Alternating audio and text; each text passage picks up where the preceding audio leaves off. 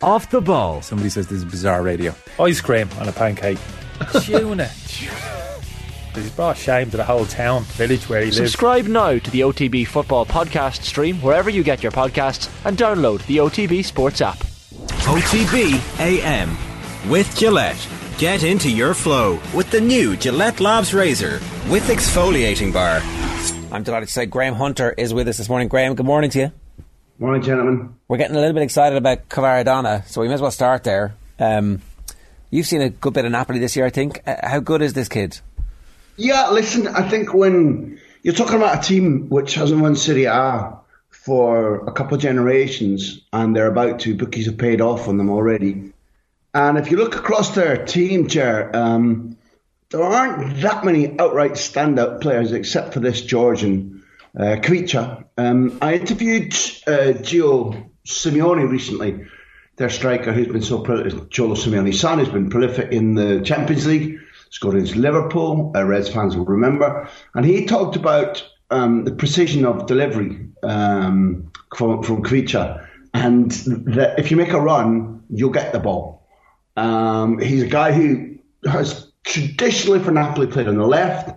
He's predominantly right-footed, but one of the beautiful things is that in this modern idea of the inverted winger who comes off his wing onto his better foot, Kvicha can also really use his left foot. So if you watch him in the dribble, so I didn't catch all of what you were saying before. It was riveting, Graham. Absolutely riveting.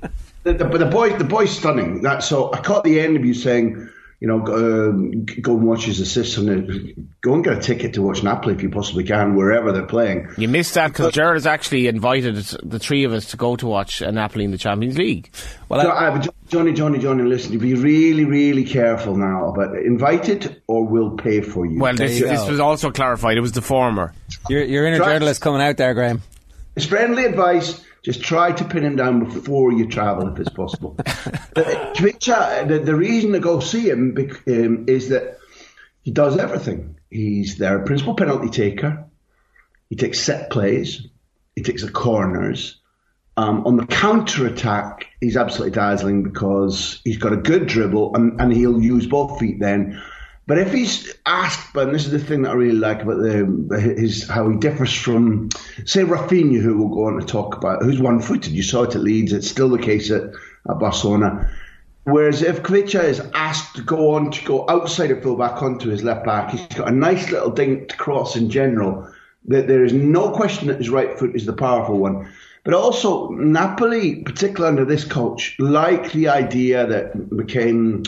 maybe it's been used for generations, but I watched Pep Guardiola talk about overload one side and then a quick switch to the other side and see if the team's exposed.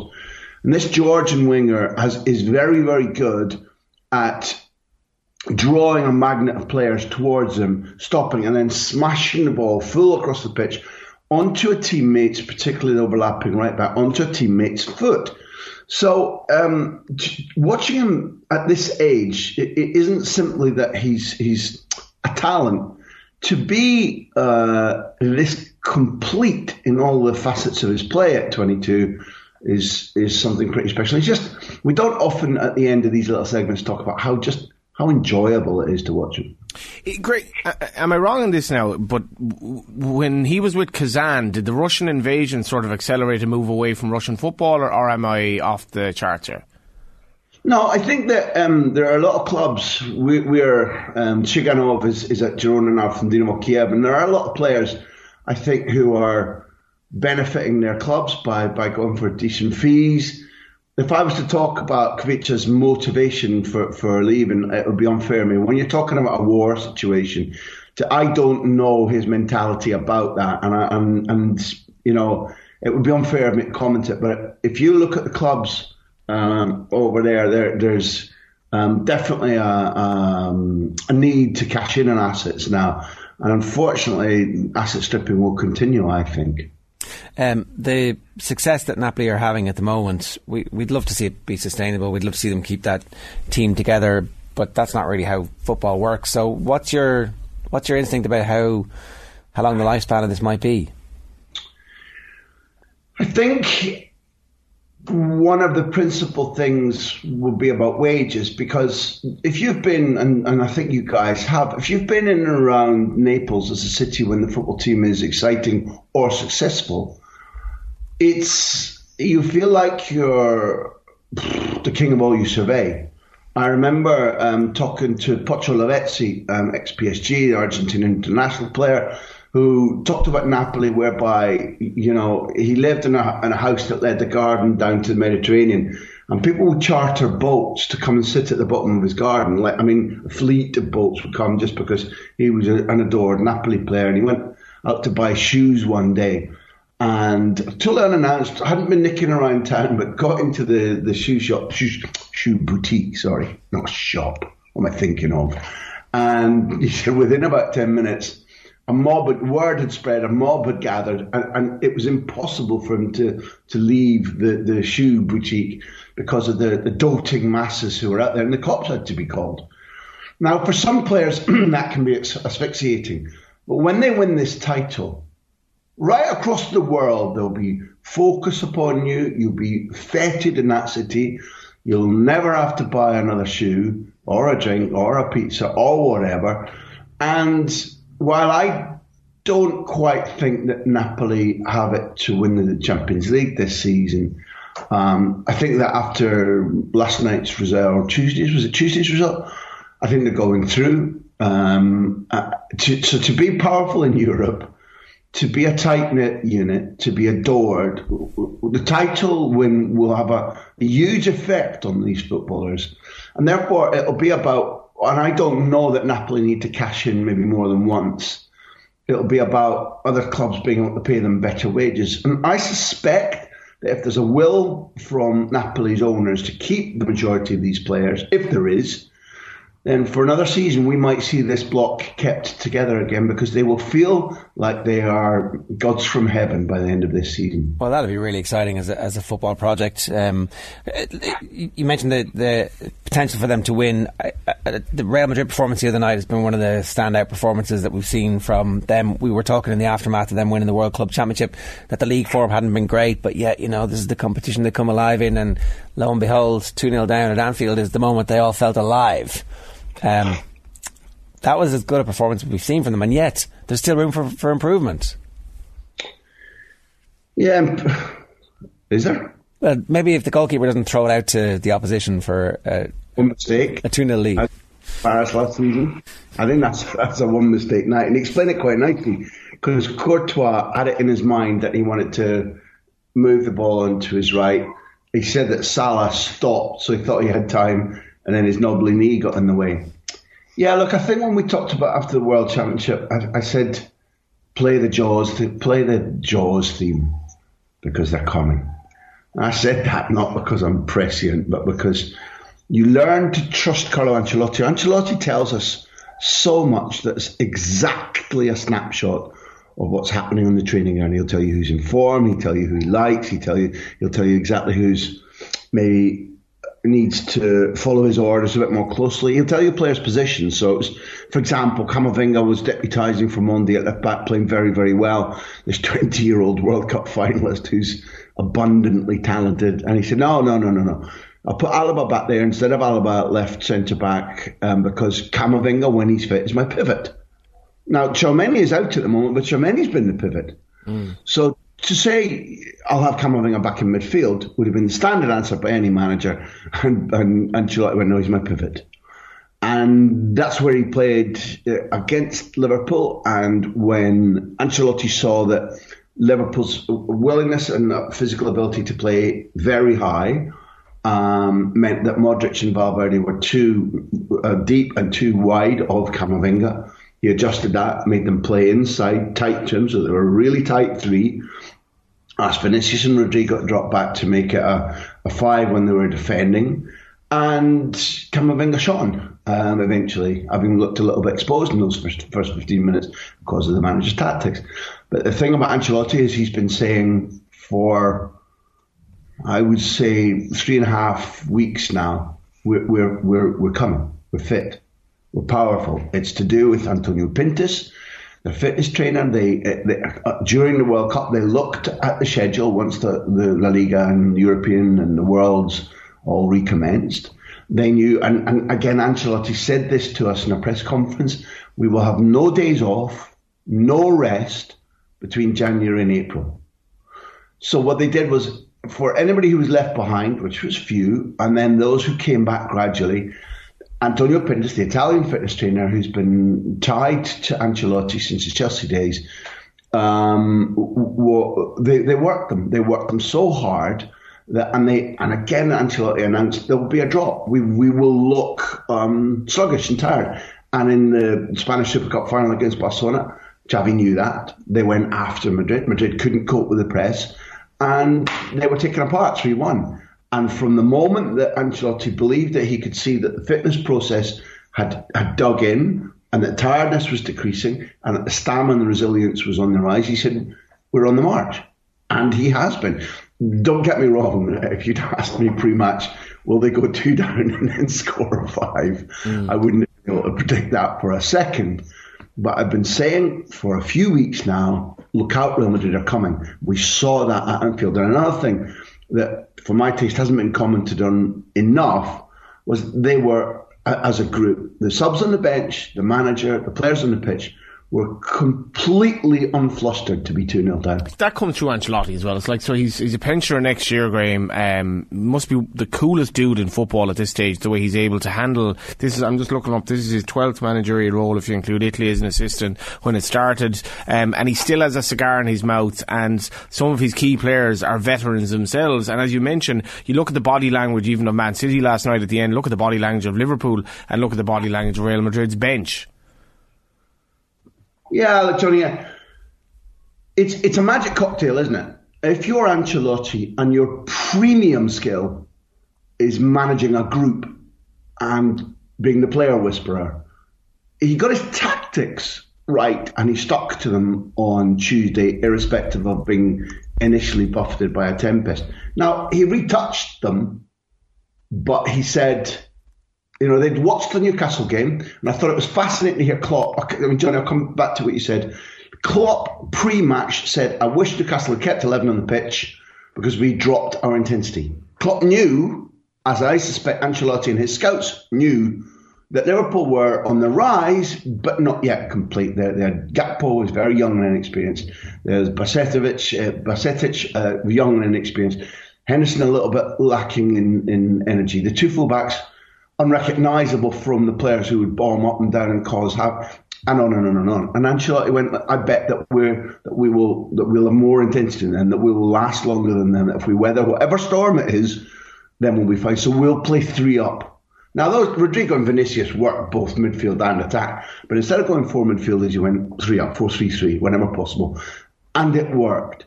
So the magic cocktail I'm talking about is that Ancelotti is tactically astute, but he is, in none of his positions, best known for supreme tactical acuity. It's about taking a group of footballers who are brilliant, where there are massive egos, potentially different interest groups, certainly different ages, different nationalities, and making them a whole, blending them. So for him, the fact that he is so extraordinary at getting players to not just to give their best, but to give extra for him, the relationships he builds, right across, and not just now, are genuinely extraordinary. And some of that came out to Anfield.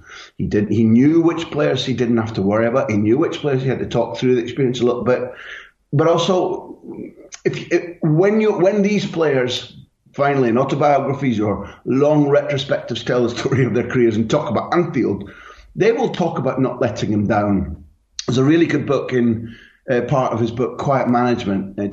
John Terry talks about working for Ancelotti. He said, it's rare that I've seen one man who can lift the entire group and get them to run through walls for him.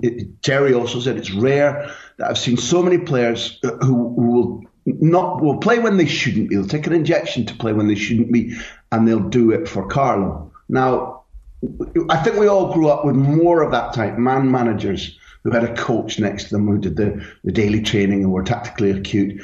But that figure of Ancelotti, the one that can communicate with the multi-millionaires and make them want more. That's very precious, and I think it's the key element of what's happening at Madrid right now. I don't know if you heard Ger on Saturday. I thought Kevin Doyle is fascinating, where he just feels that the Liverpool players are just tired of the same message for so long, and obviously their energy is gone, but this collapse is just, I can't get my head around it. Yeah, I don't know, is it just tired of the same message? I think it's like they look physically tired as well. Multifactorial. Like the injuries took away a bit of the confidence, and then the drop in form of some players, the age profile of others, that hollowed out. There's no midfielders at the peak of their powers at the moment. And look at Salah and Henderson compared to, say, Modric and Benzema, who are a lot older than them. Salah and Henderson they've dropped off. Their legs are not what they were, it would seem to me. Yes, I'd love to see the stats on the. It's a team. It's across what's happened prior to the Real Madrid match. You know, I think that the drop off has been far more precarious, far more worrying than what happened on Tuesday. Tuesday's a blip. You've got Bajcetic, who's 18 and has no experience of that whatsoever. Gakpo might have scored a couple of goals, but he's completely new to the club. Van Dijk is only just finding form and fitness again. They're still badly missing Diaz. Last season, went to the Champions League final. It's a hard fact that Villarreal, who at the moment are struggling to qualify for Europe, and who at that stage were very much not expected to get that far. It took Liverpool a long time to shake Villarreal off. So we aren't. Listen, I'm sorry, I didn't listen to the Saturday interview, and I'm not in any way opposing it. But if just because the snowdrops have been trampled upon doesn't mean that spring isn't coming at Liverpool. They had, if you watched the Newcastle game, once they were 2-0 up and both of those goals were kind of thrown at them, and then Pope gets sent off, there was a dip. That Klopp was right. I watched the entire match. There was a dip of just that aggression and intensity. And at the moment, they're being rebuilt. They're already. We don't need to call them a squad in transition by the summer. It's happening now. There was the trouble about, are the owners staying or going? There's been a massive revamp in the department, which has been their engine about how they buy and sell.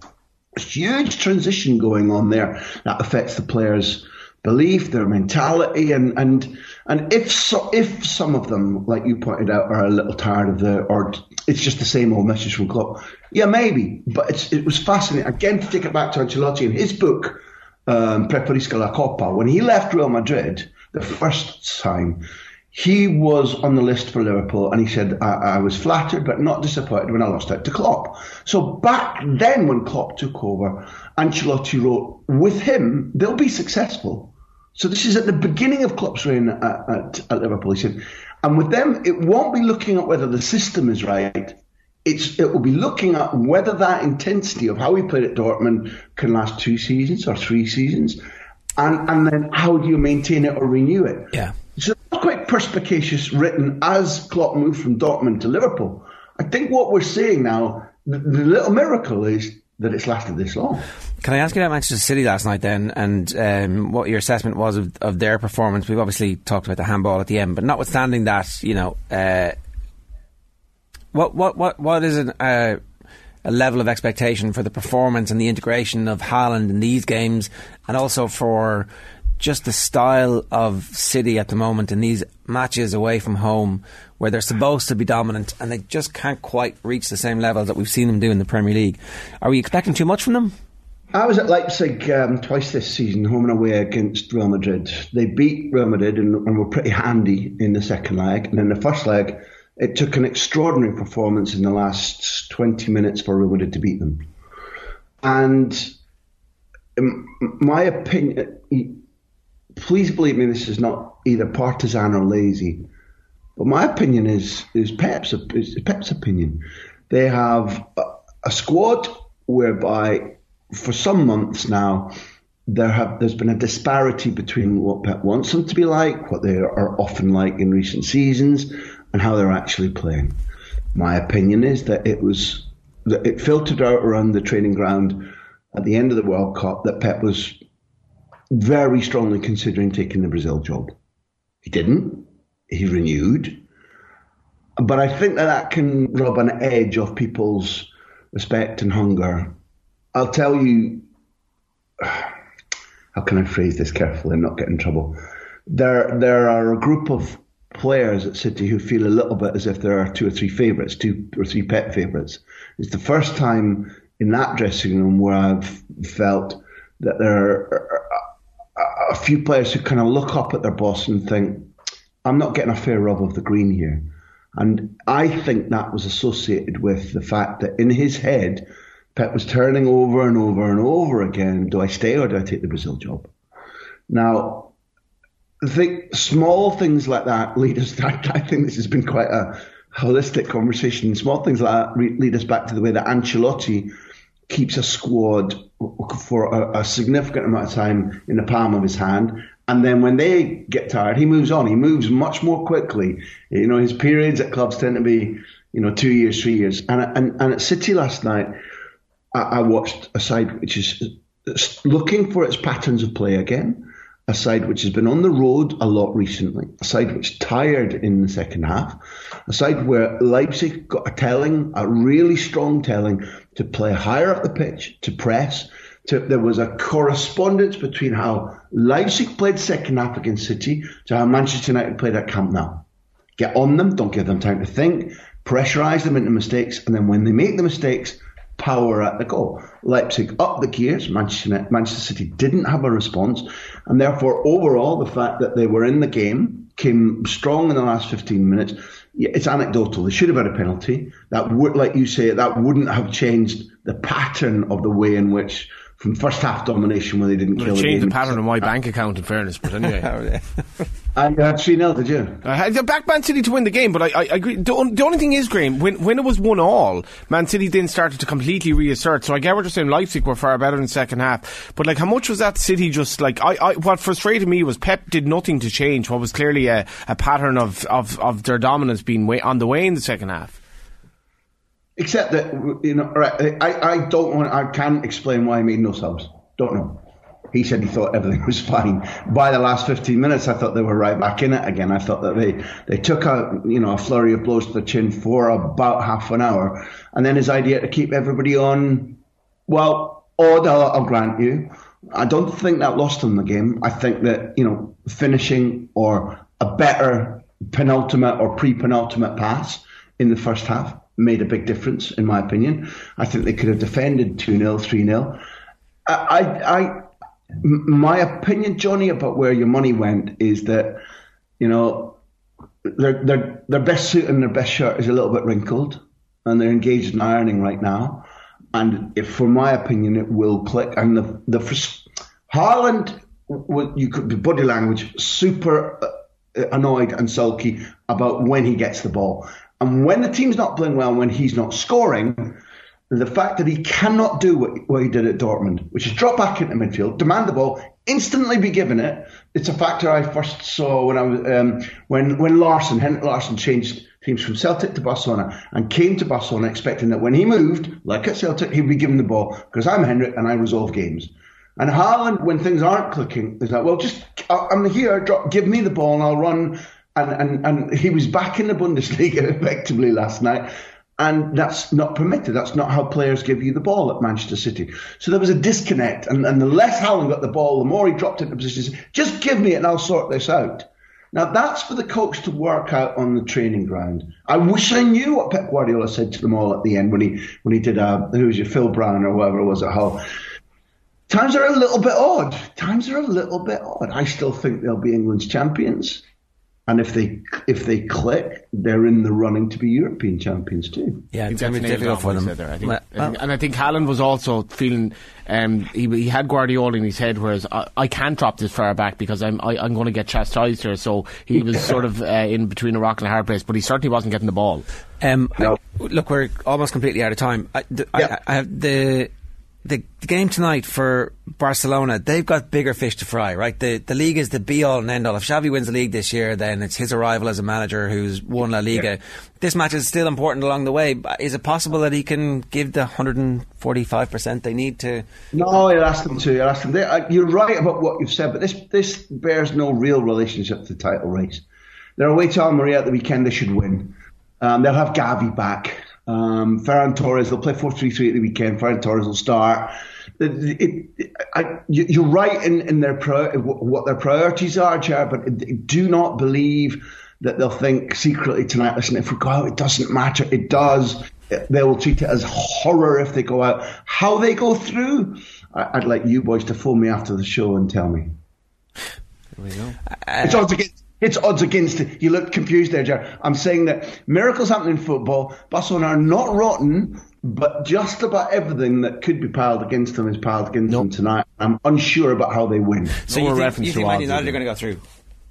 Tonight, I do. I think that what we saw last week with Pedri and Gavi in the teams until Pedri got injured, Manchester United so relentless. I thought it was Manchester United's best performance of the season. They were so relentless in asking players, can you think and pass and move at twice or three times the speed you're asked to do in La Liga? And across 2/3 of the game, the answer was no. And it should be like that again tonight. And Lewandowski won't go sprinting away and score a breakaway goal. So how does it happen? I'm not sure. There'll be a better back four for Barcelona. I think United might be asked a little bit more questions in the space that they're given. But boy, I see it as extremely difficult for Barcelona, Ger. All right, should be a great game. Graham, thanks a million. Cheers, lads. OTB AM with Gillette. Get into your flow with the new Gillette Labs Razor with exfoliating bar.